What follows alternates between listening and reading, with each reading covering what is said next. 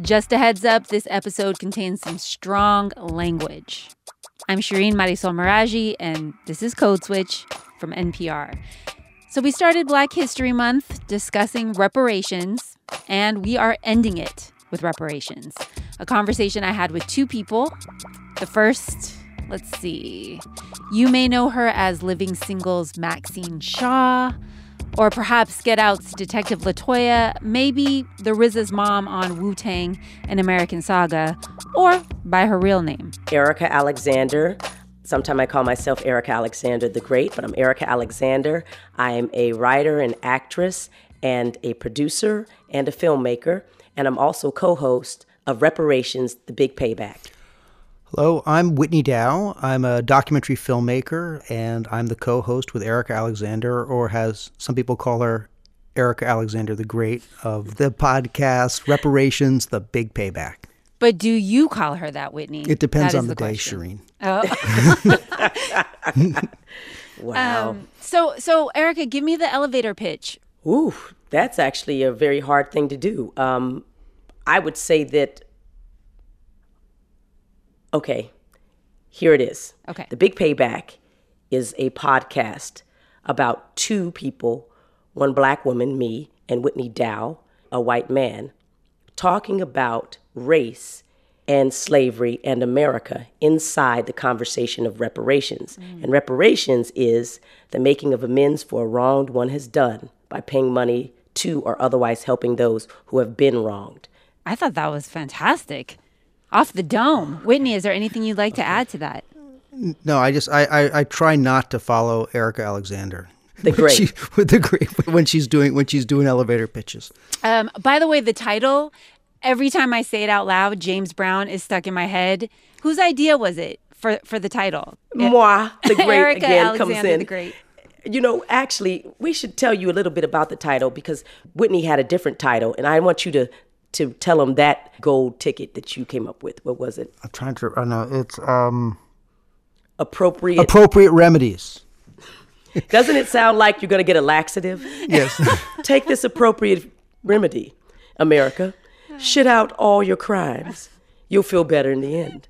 Yeah. If that's the tag, appropriate remedies would be okay. But I doubt that they would let you make that the tagline. Yeah, well, it was a hard sell. That would have been a very difficult not just sell. a hard stool, it was a hard sell. So it didn't happen. The Big Payback was what I thought. I say, hey, man, we talking about money. The Big Payback sounds great. And Whitney thought, okay, I'll go for it.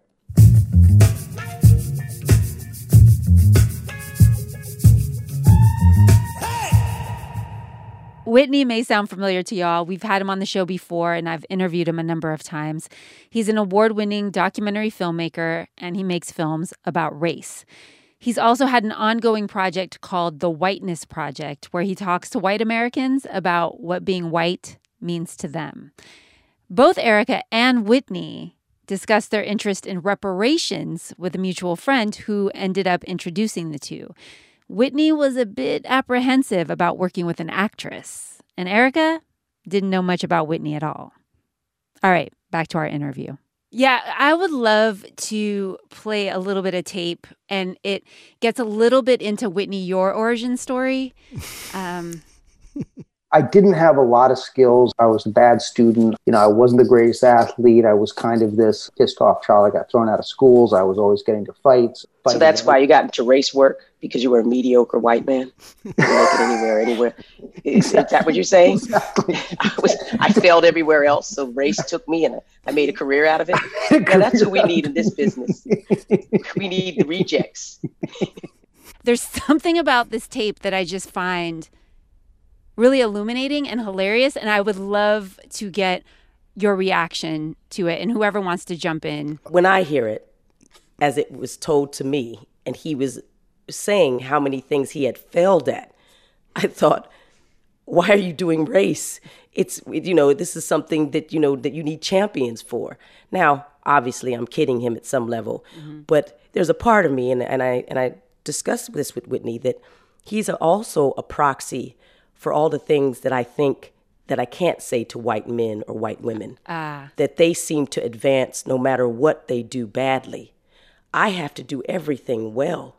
And if I don't, it sticks to me harder. I can't keep failing upwards.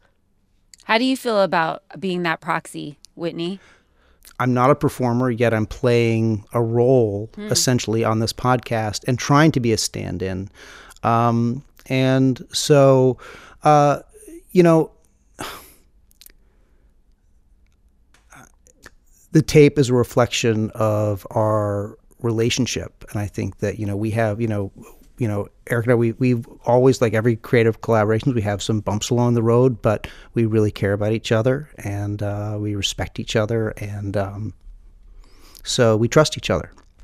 And I think that hopefully that comes across in that tape. When she's going after me, I'm not offended by it. I think it's as funny as she does. You were both thinking about reparations separately. Before you even came together, why was reparations a topic that was really interesting to you as individuals? I came to reparations after doing a lot of work on race and keep finding that all the stuff that I did on race didn't include me. Like it was all about some horrible racist or some terrible racist crime or whatever it is. And I'm like, well, where am I in this? Am I like avoiding the whole thing? That was the basis for the Whiteness Project. And I think that once I did that, it was like, oh, it's those puzzles where like whatever thing you turn down, you end up coming back to the same place. It was all pointing toward reparations. I keep looking for an explanation to why my life feels so limited. And it's frustrating for me. We talked to Mary Frances Berry on this, and she used the word loss of human potential. That's what happened, really. That for hundreds of years, because we stifled and we oppressed those people, we didn't get their real gifts. And I look at myself and my life sometime and say, daggone, why can't I have this? Or why couldn't my mother have this? Or why is it so hard for this? And you start to see there's all these invisible barriers and these structures that are working against you. And you want to tell that story. I want to tell the story of why these things are out there. And then I want to help remove them. If I can't get rid of some of these things by taking my life's journey and exploring and asking why, but also finding remedy, then what the heck am I here for? Erica, I think people listening to this and listening to you talk about how you haven't been able to reach your full potential, and then seeing you where you are in your life and how successful you have been, are going to have a really hard time holding those two things together. And I would love it if you could explain what you mean by you felt like there were obstacles in your way to reaching your full potential. Well, the most obvious one is to say, because she's famous and celebrity, that she's obviously won the lotto, and I have. But I also have, even building Color Farm Media, there's less than, I think, 2% of Black female people who've created companies funded it all.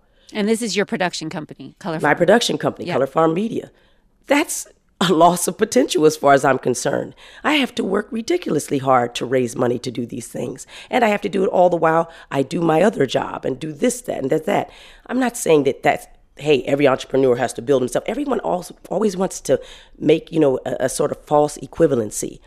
But there are things that Black people can literally point to say, you're not working as hard as me, and you're getting the benefit of the doubt. They want to put money into your space. When I was coming up as a young actress, the first thing I thought is, wow, this is great, until I realized I was dark-skinned and nappy-headed, and I was limited by what I could do. Suddenly, even being a female, again, that's another thing. But I wasn't Scarlett Johansson, so I would never be the ingenue. My own agent said to me, Erica, no one would ever mistake you for an ingenue. I was 19. I can only play foster children, slaves, and prostitutes, which I had already done in that order. She's telling me that's where the serious roles are. That's what she wanted to do. It was sort of a backhanded compliment. But I saw it as a loss of face because I wasn't vulnerable. I would never be saved. I wasn't the damsel in distress, so I was limited. And worse, because there were no ingenues at all. There was no Nia Long then, no Jada Pinkett. Most of the people working in that area, from Cecily Tyson, Lorraine Toussaint, Gloria Foster, people like that, Regina Taylor, Samuel L. Jackson's wife, LaTanya Richardson, Pauletta Washington. These are the people who raised me. They were working because they had already crossed an age cutoff that they could be authority figures. I wasn't going to get there for years. So they were basically telling me good luck. So yeah, I got the lotto ticket, but it's also a lotto ticket, that's dipped in tar. Whitney, if the fight for reparations is won, do you think that white people will ever let go of these preconceived ideas that Erica was talking about, that Black people can't do this or they're not able to do that, or, all of these racist ideas that are in the subconscious of many white Americans? I don't know. Will that be what solves that problem? I mean, that's a really hard question. I'd like to answer it optimistically, but I'll answer it what I think honestly, which I think is no. I think I think in some ways the reparations, that's not even necessarily the point. Because I sometimes worry about reparations. If people say it's talk about repair and reconciliation, for me as a white person, I don't even think reconciliation is the point. The point is that, as a white person, acknowledging the injury caused by my community and making the restitution. I think it's important for white people to do that.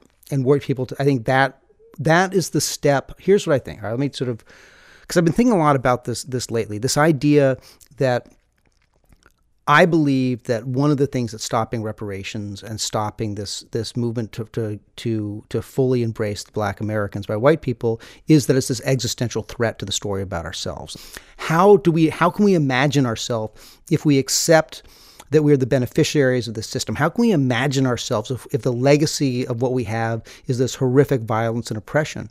Well, if you start by making that admission and you start by making restitution, you can then start a new story. It's like apologizing to anybody. Once you apologize, you can move on. I think is the same way that it would be a new beginning for Black Americans. It could be a new beginning for white Americans as well. And talking about beginnings, you actually take us in the first episode to New York's municipal slave market, to the site of a former slave market in Manhattan. Why was that important to do in your very first episode of Reparations, The Big Payback? Erica? That was Whitney's idea. And so I think that he should explain it a little bit because I didn't know it existed.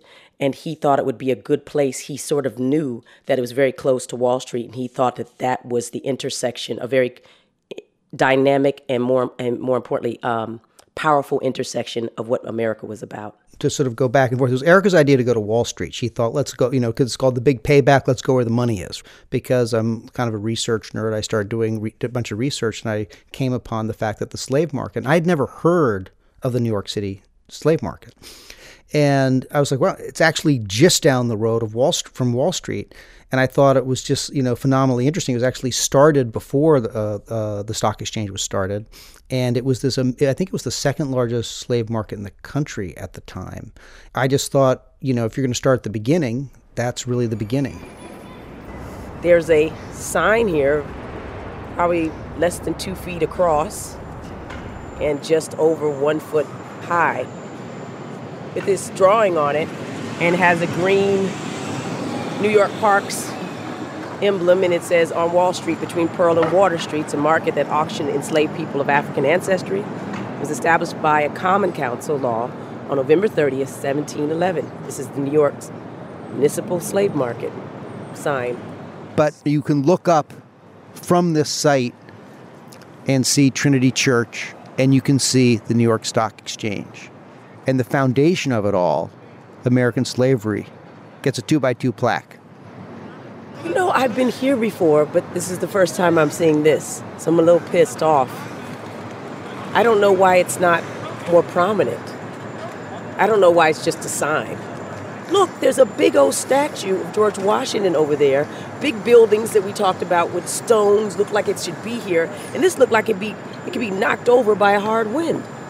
How does it make you feel thinking about all this?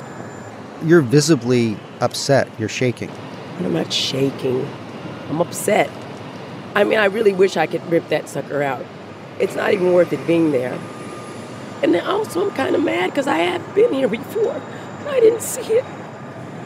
There are people walking through, they're immigrants. They've got their children, they've got all their families. They should be able to see it. There should be the stain of it. And New Yorkers should have to live with it.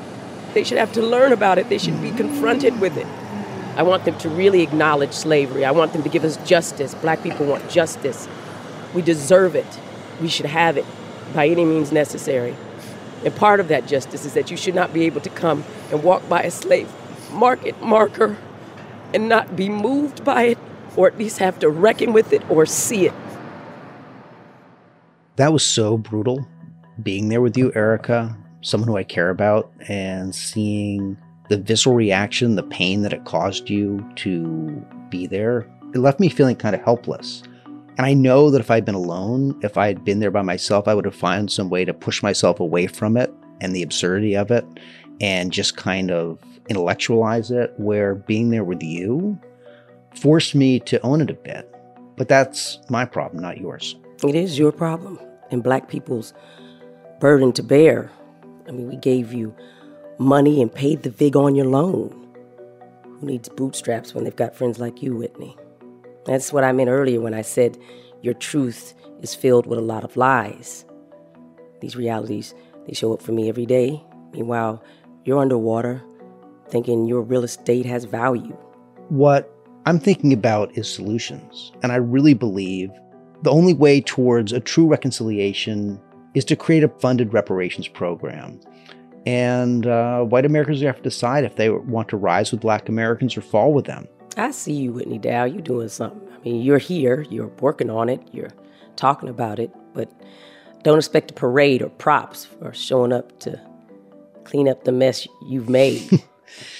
Yeah, it is a big mess. And Erica, you've told me in the past that you feel like James Baldwin or Ta-Nehisi Coates has said that you don't really believe, you don't really have faith that white people have the ability to change. And I totally understand that. If I were Black, I imagine I would feel the exact same way.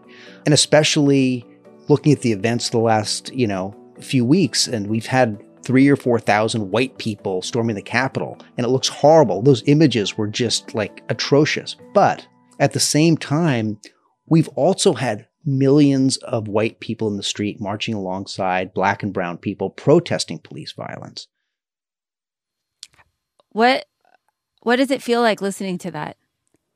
I know how it feels for me. I've heard this 10 times and it makes me really emotional every time I hear it. So, how do you all feel listening to that? I'm sure you've heard it a number of times too. I feel really emotional too. Sorry, Shireen. No, don't apologize. I get emotional now more than ever. Life is so hard. And then you put race and gender and just human cruelty on it. America's supposed to be different. It would be different if we sold ourselves differently. But we didn't. We sold the American dream. It's a nightmare. Because you can feel so able, so optimistic, and also feel smothered by, again, the loss of potential, the consistent dark hearts that want to plunge people down for no good reason. So any sort of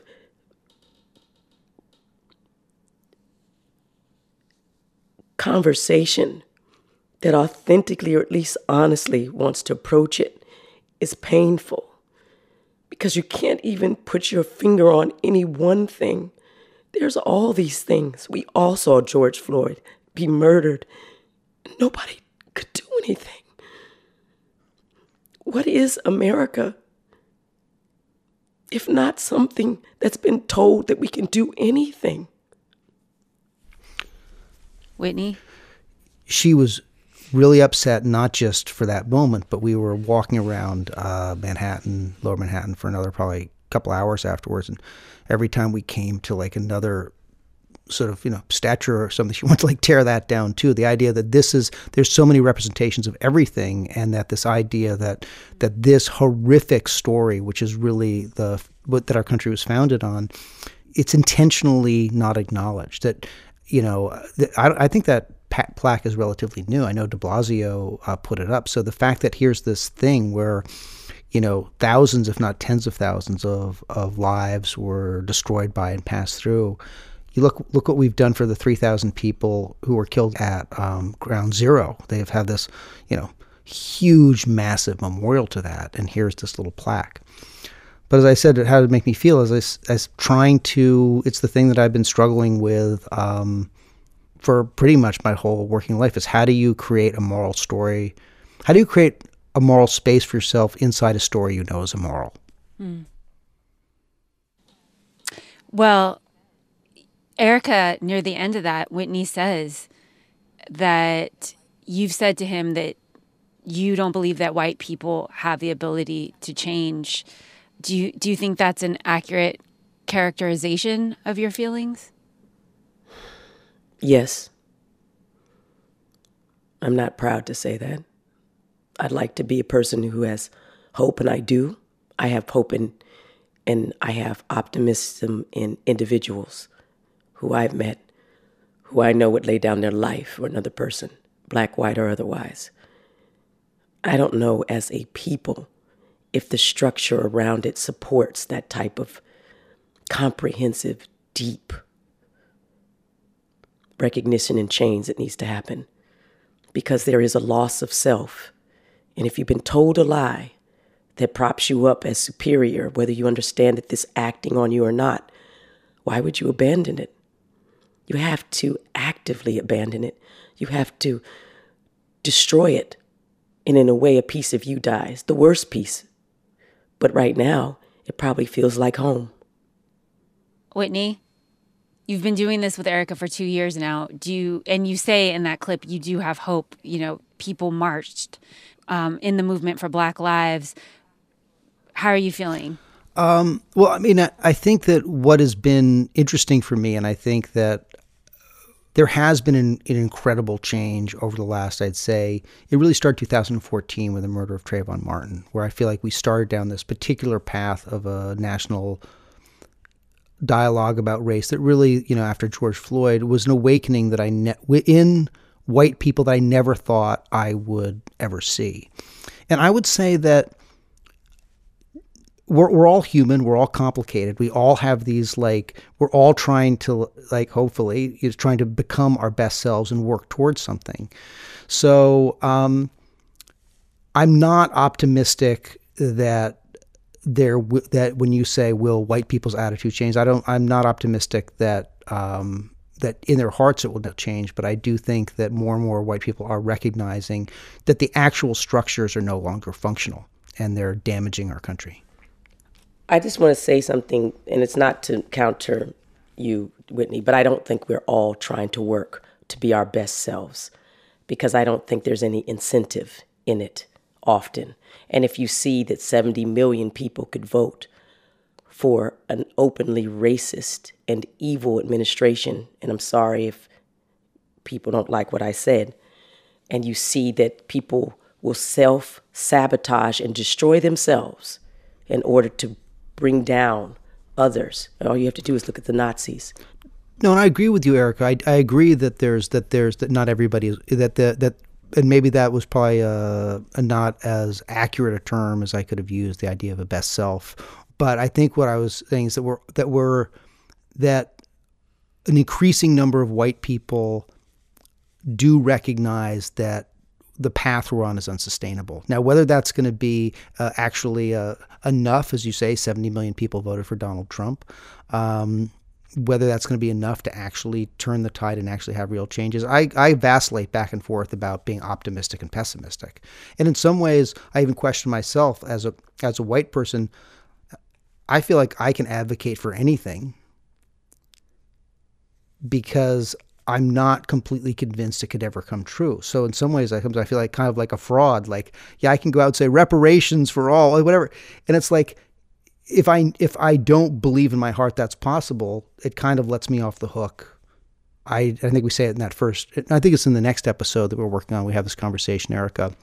I say, like, I don't want to give up what I had. I want everybody to have what I had. And Erica says, well, that's unrealistic. That's not possible. You're going to have to give up of what you have. That's an unrealistic position to take. And I think she's right. You said that maybe it's easy to talk about reparations because you may know in your heart of hearts that it'll never happen. Well, I think that it's not that I don't believe that reparations happen and that I feel like I'm taking a false position on it. I really believe that reparations, I've said before, are critical for white people as well as black people in very, very different ways. But I can say deconstruct anything because it's so apparent to me by the reaction that it's not going to happen. And I just look, I try and be hard on myself, and I try to, be honest with myself. I'm not always, perfect at it, but in the conversation of monuments, and I remember when Trump said, well, if we start this conversation, start taking on monuments, next thing you know, we'll be taking down the Washington Monument. And I always said, like, he's not wrong. We don't know yet what the boundaries are. And if you're going to enter the discussion about monuments, yeah, we may be taking down the Washington Monument. But also, what's so wrong with that? What's so wrong with taking down the Washington Monument? I mean, like, what's so wrong with following that arc to that place? I'm saying there's nothing wrong with that. But what I'm saying is that sometimes I wonder, how much change do I really want? I'm just trying to be honest here. I always think about the difference between, and I always get really annoyed about like these inclusion officers that are everywhere, inclusion and diversity officers, because it basically is sort of admitting that the structure is okay. Inclusion means come on in. Transformation is something else entirely. They should be transformation officers. We'll include you in what we're doing, but let's not change it too much. And I think that once you really engage this, if you really engage it, you're going to be changing things in a profound way. And that's what I'm not sure that people are really ready for. They can say defund the police. They can say Black Lives Matter. They can say reparations now. But can they say we want a complete transformation of our society into something that is totally different? I didn't know about the George Washington taking down all of that. And I immediately asked the same question that you did, Shireen, like, what's wrong with that? I said to myself, is there something wrong with that? And I thought about the idea of what they say about a more perfect union, that in order to create it, that means payback's a bitch, frankly.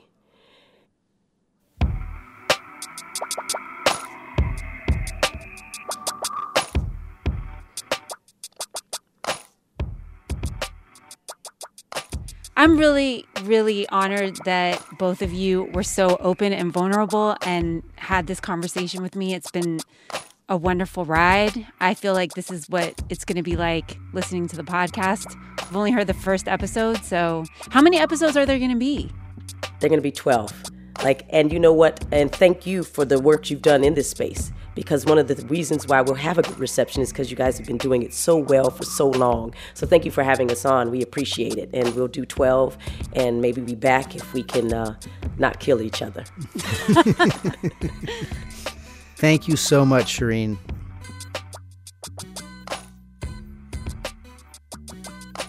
That's it for this Code Switch Extra. You can find Reparations: The Big Payback wherever you get your podcasts. And I produced this episode with help from Jess Kung, and it was edited by Leah Dinella. Shout out to the rest of the Code Switch crew. We will be back in just a few days with our regularly scheduled programming. Say that 10 times fast. All right, peace.